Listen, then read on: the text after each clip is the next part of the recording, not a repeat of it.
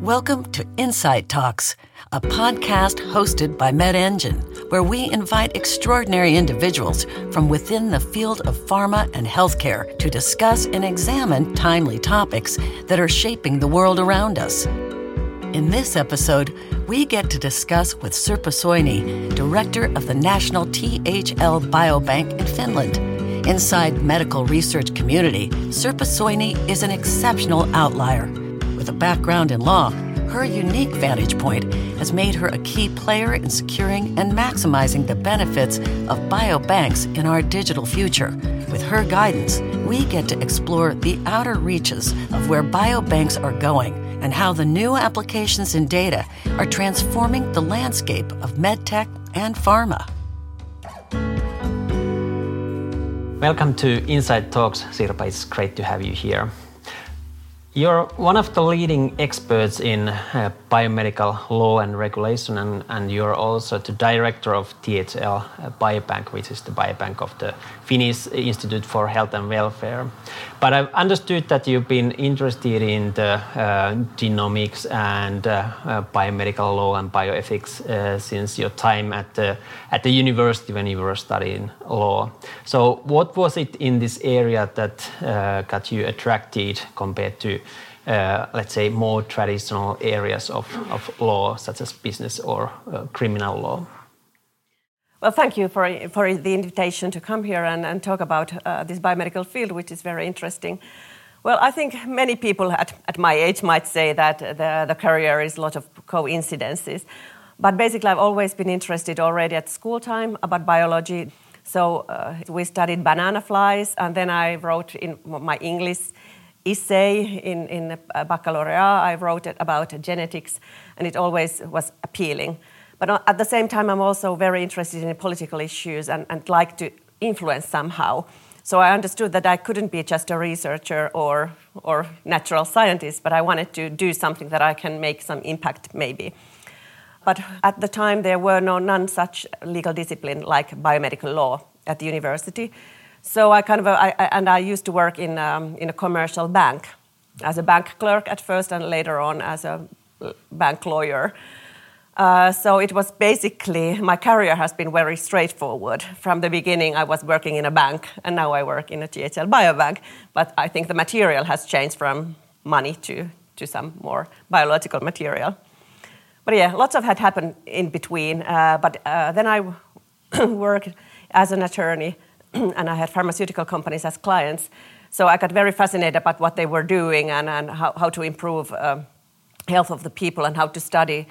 And so one thing led to another, and I found myself studying these issues in different projects where I was serving as a legal expert. Yeah, so it was basically like a combination of your main interests, biology and medicine and law and political issues as well. Yeah, and also then of course the coincidence, what happens that all of a sudden, but yeah. Yeah. So you've been working for quite a long time already at the Finnish Institute for Health and Welfare. So what was your path or career journey after the banking world when you started to work in this field? Well, I was a mother of many children at a certain time after when I was working as an attorney, and the law office ended up at the time. So then I got involved in different various projects.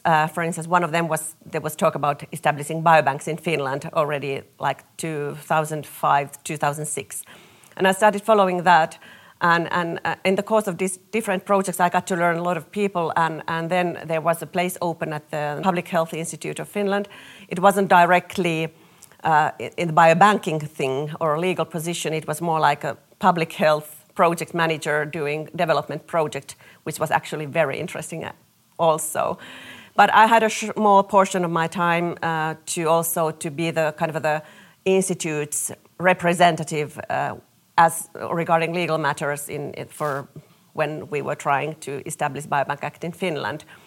So that was how it started actually, that I got involved in the biobank issues already like 15 years ago. Yeah. How did it feel when the biobank law was first time passed? Of course, it was very thrilling. at the time, and we were very rushing to make all the standard operational procedures. Of course, we had the protocols already established, but also trying to apply for the ethics review and then the license from the supervising authority and building up the practices and so on. So, of course, it was very thrilling, and we have very good collaboration in the between all the Finnish institutes or hospitals who established biobanks. So we knew each other, and we tried since the beginning to develop common practices and share information and help each other with the documentation and bureaucracy and think what we want to achieve. So what does Director of Biobank do in practice? What's included in the role? For instance, giving interviews like this. No, I think there are many roles. For instance, of course, there's a lot of administration, and legally, the biobank, the person who is nominated as to be in charge of the biobank is in charge of data protection and other quality matters and so on and so forth. But of course, we have good people to do all these tasks, so I don't have to do them myself. But then, of course, trying to negotiate with the stakeholders inside the institute, how to develop the practices of how to use our repositories with the ministries, trying to be involved in all the discussions which are aiming at changing or improving legislation, or also making motions if there are things that don't work, and then giving lectures, teaching, meeting people. So it's very various, meeting clients, trying to develop better practices and improve our activities, try to foresee the future as well, which is not that easy. So it's important to also keep in touch with the science, even though my basic training is a lawyer, so I try to understand what's going on in the medicine and what are the gaps and needs. So there's no basically like a typical work day for you, but every day is very different. Yeah, that's true. The purpose of biobanks is to collect biological samples and also data related to the donors of those samples. And they are collected for a variety of future research, not for a specific study. So what types of samples and data you have at the THL Biobank, and how all this research material have been collected? Well, indeed, we are the part of the Research Institute, and most of our kind of a basic material derives from the cohort studies that the Institute has pursued since 60s. One of the oldest one is the so-called mobile clinic, in which we have serum samples from people from all over the world, all over the Finland at the time. And also X-rays were taken, interviews were made, there were measurements, and also those samples were analyzed. So that's our oldest collection that has been actually recently used to detect prevalence of Lyme disease more than 50 years ago. But in addition, we have these certain cohort studies that the THL conducts every 5 years called FINRISKI studies. Many people know them in the world just by name FINRISKI. They are so much used in many places, particularly in the United States. But in addition, we have Health 2000 and 2011, and these are kind of the core cohorts in our institute, where our DNA samples were collected since 90s. There are plasma, serum, nowadays DNA samples from everybody, and also they have been genotyped or sequenced, some RNA expression data, and also lots of data from those people, measurements, analysis from the labs. There were very broad palette of different kind of lab values that were analyzed from those samples. And then it's possible to link them to national registries, but we don't have the registry data in a biobank, but it's possible under certain circumstances. But recently there have been also new collections collected by a broad consent, like the novel FinHealth 2017, and there will be a new one in 22, 23. And then some research institutes or universities have transferred their old valuable collections to our biobank, like the TWIN study, which is a very long-standing study, many tens of thousands of research participants. Diabetes studies, Botnia, for instance, which is a very, very important international diabetes 2 study. And then, for instance, novel kind of a study, gene risk, where they were collected lots of data and also genomic information and different kinds of other information from the people. So we have a wide palette of different kinds of studies. Also, one of the novel studies also is the SUPER study, which is a big international study about psychosis patients, psychiatric psychosis patients, and then also migraine study. So we have different kinds of collections in our biobank and also lots of data from those research participants. Yeah, so both population-based collections and disease. Yes, both population-based collections and also disease-specific, yes. Yeah. And you mentioned the word broad consent. Yeah. So could you explain what does it mean in practice and why it is important for the biobank studies? Yes, I think for the past 25, 30 years, there has been a debate about how could a person give a consent, because there is a strong doctrine of informed consent that the person giving a consent must know who is the researcher, what is the research question, how long is the research going on, and so on and so forth. So basically it has to be very detailed and specific. That's the tradition with informed consent in medical science and medical ethics. But it doesn't work in a biobank setting, because basically the idea is to build up a good quality research infrastructure which can be used for various research studies. And it's not possible in advance to tell the people who will study maybe this collection in 5 years, or what is the research question. And also disease taxonomy is changing, so it's not very kind of sensible to say that we are examining type 1 diabetes or we are just examining this certain specific disease, because there are underlying pathways and metabolics and things like that affect. And there may be several diseases that certain gene is affecting and vice versa. So it's very difficult to explain the research participants, or it's impossible to explain them what's going to happen in the future. So instead, the Finnish biobank has been built so that the person can give a broad consent, but it has to be balanced by information about who is the kind of a registry keeper and the custodian of the biobank, who is in charge, who is the one who will be responsible and will provide more further answers and in case it needed. So I think for those people who are concerned about the use of their data, so they can always have the connection to the custodian biobank instead of individual researchers all over the world, actually. But it's up to the biobank to make sure that all the arrangements and agreements are in place so that the privacy is always protected. And I must say it has worked well. Yeah, and there is potentially a new biobank law coming in coming years. Do you expect that we will still be able to operate under the broad consent? I definitely hope so, because otherwise I think this simply doesn't work, and it would actually hinder progress of medical science if we can't maintain that. I think there has been discussion of whether GDPR prevents application of broad consent, but I think it can be fixed by establishing the lawful ground for processing would be established by law. It's a kind of a legal basis, and then the consent actually is for the intervention of taking a sample and collecting the data. So the consent would actually serve as the providing the information for the research participant, and it can be updated later on. But the lawful basis would be in the law, and I think that will solve the problem. Yeah. If we come back to the THL biobank, what would you say, what type of research it is most suitable for? Or would you have some examples of studies that you're interested or excited about currently? Well, of course, FinnGen becomes the first one, absolutely.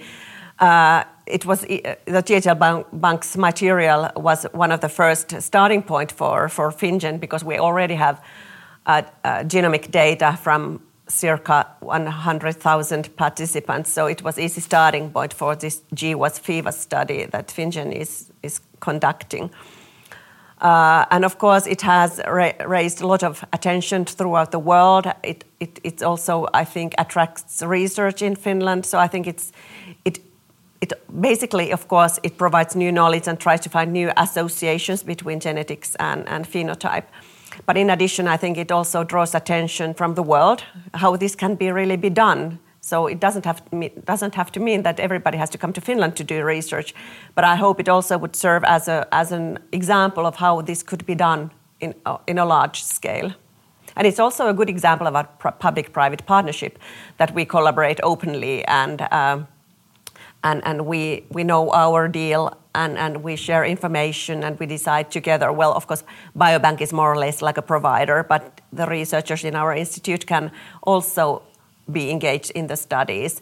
What I think is also very good, it has kind of connected the whole Finland to do the same thing. And also clinicians in hospitals are involved in certain therapeutic areas. So I think it has really stimulated the environment hugely. Yeah. So absolutely, it's one of the most important biobank study. Yeah.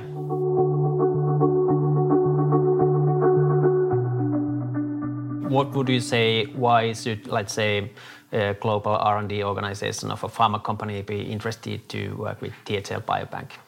What are the things you can offer that basically no other biobanks can offer?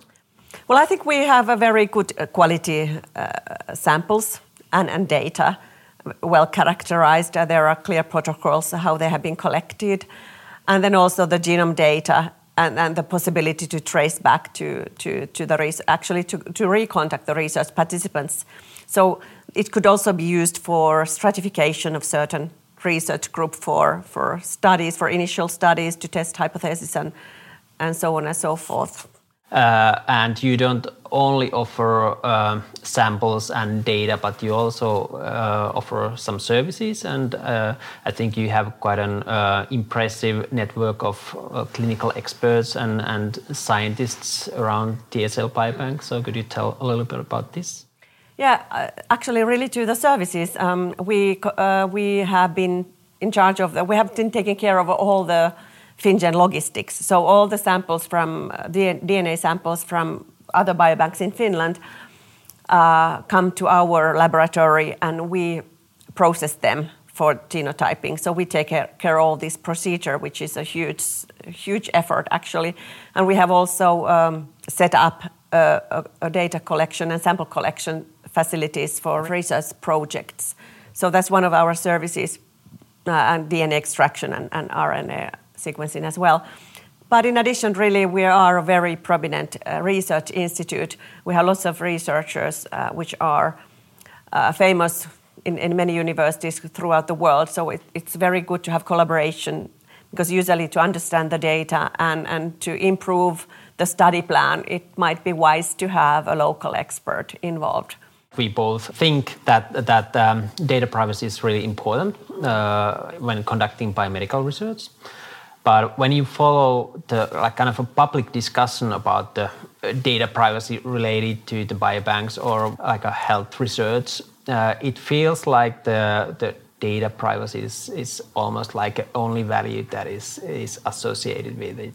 So what's your feeling about the current discussion about the use of the, let's say, research data for medical research or data privacy related to this type of a research? I absolutely agree that it's really important to protect privacy of the people, but it's overemphasized in that regard that it should be kind of the only value basically in research. And actually the GDPR is, I think, wrongly interpreted, because already in the GDPR, the European Union General Data Protection Regulation clearly states itself that the data protection is not the only value, but it should be balanced other interests in the society. And actually the GDPR is, in my opinion, a very good piece of legislation. It allows for reflecting and finding out different mechanisms and different balancing and different lawful grounds for processing. So I think what it calls for is that the people who use personal data, and particularly the sensitive data, so I think it calls for the people to better understand how they deal with the data, how they process it, with whom they share it.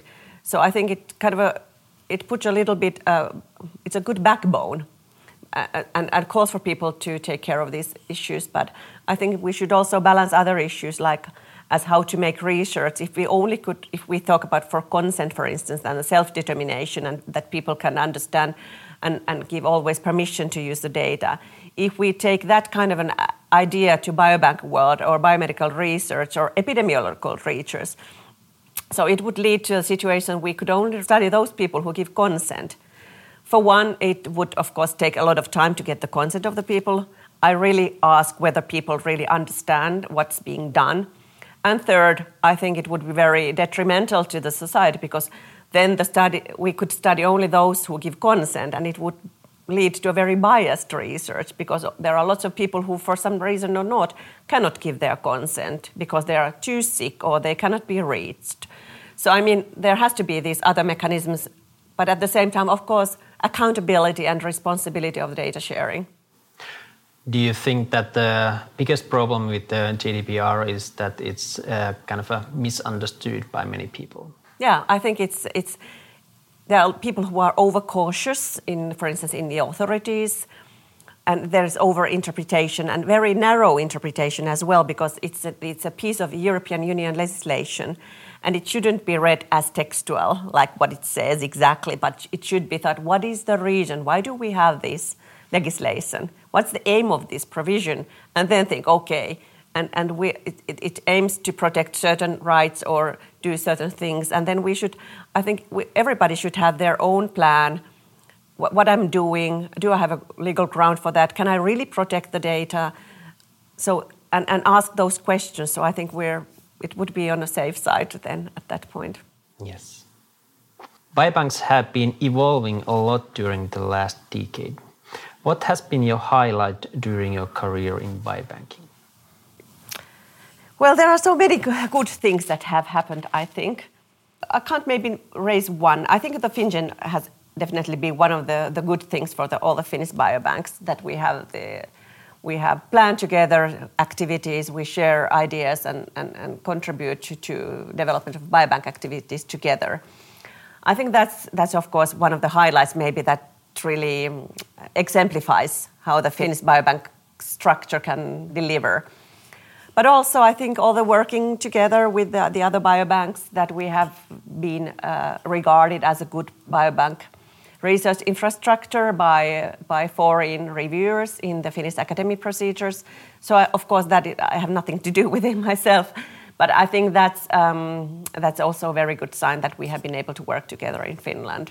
But I don't think I can maybe raise just not one single point. Yes. There has been a lot of changes in the legislation recently, both at the local level in Finland, but also at the European level, affecting biomedical research. What would you say, what have been the main challenges with the changing legislation recently? Well, I think European-wide, I think the GDPR has affected everybody actually. And I think it's kind of really frustrating because we're still discussing the same questions like in 20 years ago about the broad consent and whether or not it's possible and so on. So I think it's really annoying, I must say. But in Finland, for instance, I think the government with this health sector growth strategy that was launched 5 years ago, I think they have really been able to join forces with 3 different ministries and also Business Finland and Finnish Innovation Fund, Independency Innovation Fund, Sitra, and many other actors, and also this whole ecosystem where are lots of also companies involved. So I think we have been able to develop a very good ecosystem in Finland, and I think also the government wants to see that the legislation is also enabling it at the same time while safeguarding certain interests. So I think the will is very good. Yeah. Would you say that is the most positive development over the recent years? Yes, I think so, yes. I think the flourishing ecosystem, I think it's really nice to see. Sometimes when you do this type of research, the researchers may have findings which have very important implications for the participants' health. How do you deal with this type of data at THL Biobank, and how do you deliver this type of health information to the participants who are not necessarily expecting? This is very tricky. And basically our starting point was that because usually in the research projects, we have the basic principle and following the OECD guidelines that unvalidated data should not be given back to the research participants. But of course, there are certain cases when there is clearly an actionable condition, that there is a prevention cure or something like that. And that was actually before the time of the biobank, when in Health 2000, there were approximately 40 people found that had a long QT time. And of course, then you can, which predisposes them for sudden death. So then there was a procedure of contacting them, but not making them too worried, and asking them to give a new sample to validate the finding. And also at the time there were discussions in the healthcare sector what kind of a care path would be good for them. And it was what I've understood relatively burdensome and took a lot of time. But of course, ultimately the research participants were happy about that, but they told that it took very long time. Now if we think that there are hundreds of studies going on all the time in biobank studies, and there might be some findings, but not so clear and actionable. So I think it would be totally impossible almost try to get hold of them and then validate them and then give back to them. And actually there is THL is starting a project, the P6 in the Genomics to Healthcare, in trying to see how you could actually do that and find certain conditions and develop a kind of a procedure as how to communicate to the research participants, how to make the first contact, because there might be people who don't even know that they have been involved in a biobank because they were participants of so-called legacy cohorts. So there are different ways we are trying to tackle that. I think the threshold should be very high when we go back to the research participants. So I think it should be really a kind of a close to life-threatening condition. There is a cure or prevention, and then there should be a care path of how to take care of that. But we don't usually even know, because many of the studies that are conducted by the THL Biobank's material are these huge GWAS-FEWAS studies. So the researchers don't know who are the participants, and there might be, of course, they might go back to the pseudonyms, maybe that this pseudonym XYZ20X has this kind of a condition. That would mean that the researcher contacts biobank, and then we start finding out what's really there. But this is something in the future. Yeah. So, but there are lots of, I think, pressure on biobanks, so that even the research participants themselves could come back to contact biobank and ask what kind of health-related information do you have in your biobank. But there again, there might be a raw file. For instance, we have huge BAM files of sequence data. We don't know what's there, basically. It has been used in big kind of a genomic studies, which is very valid in a kind of a research setting. But to start telling back, analyze and interpret it, and given that the genomic information is not very easy to understand and it evolves all the time, there are novel findings.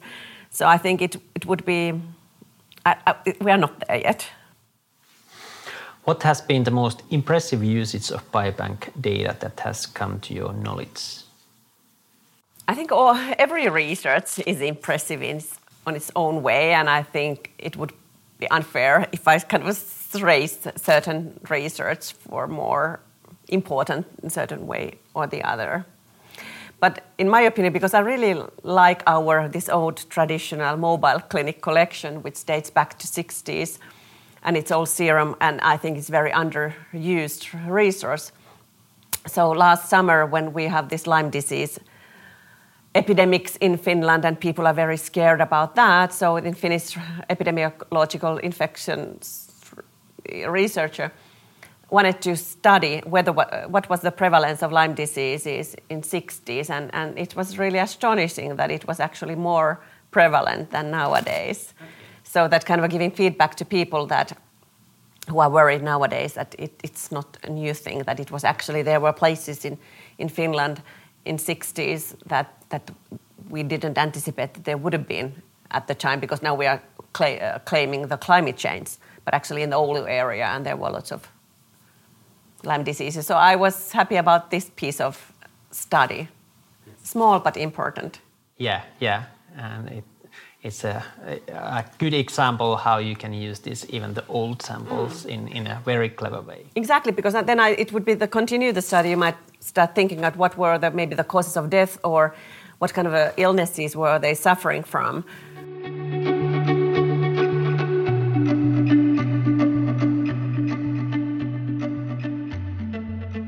So, if you could create a biobank of people from any time in the history, what would it be?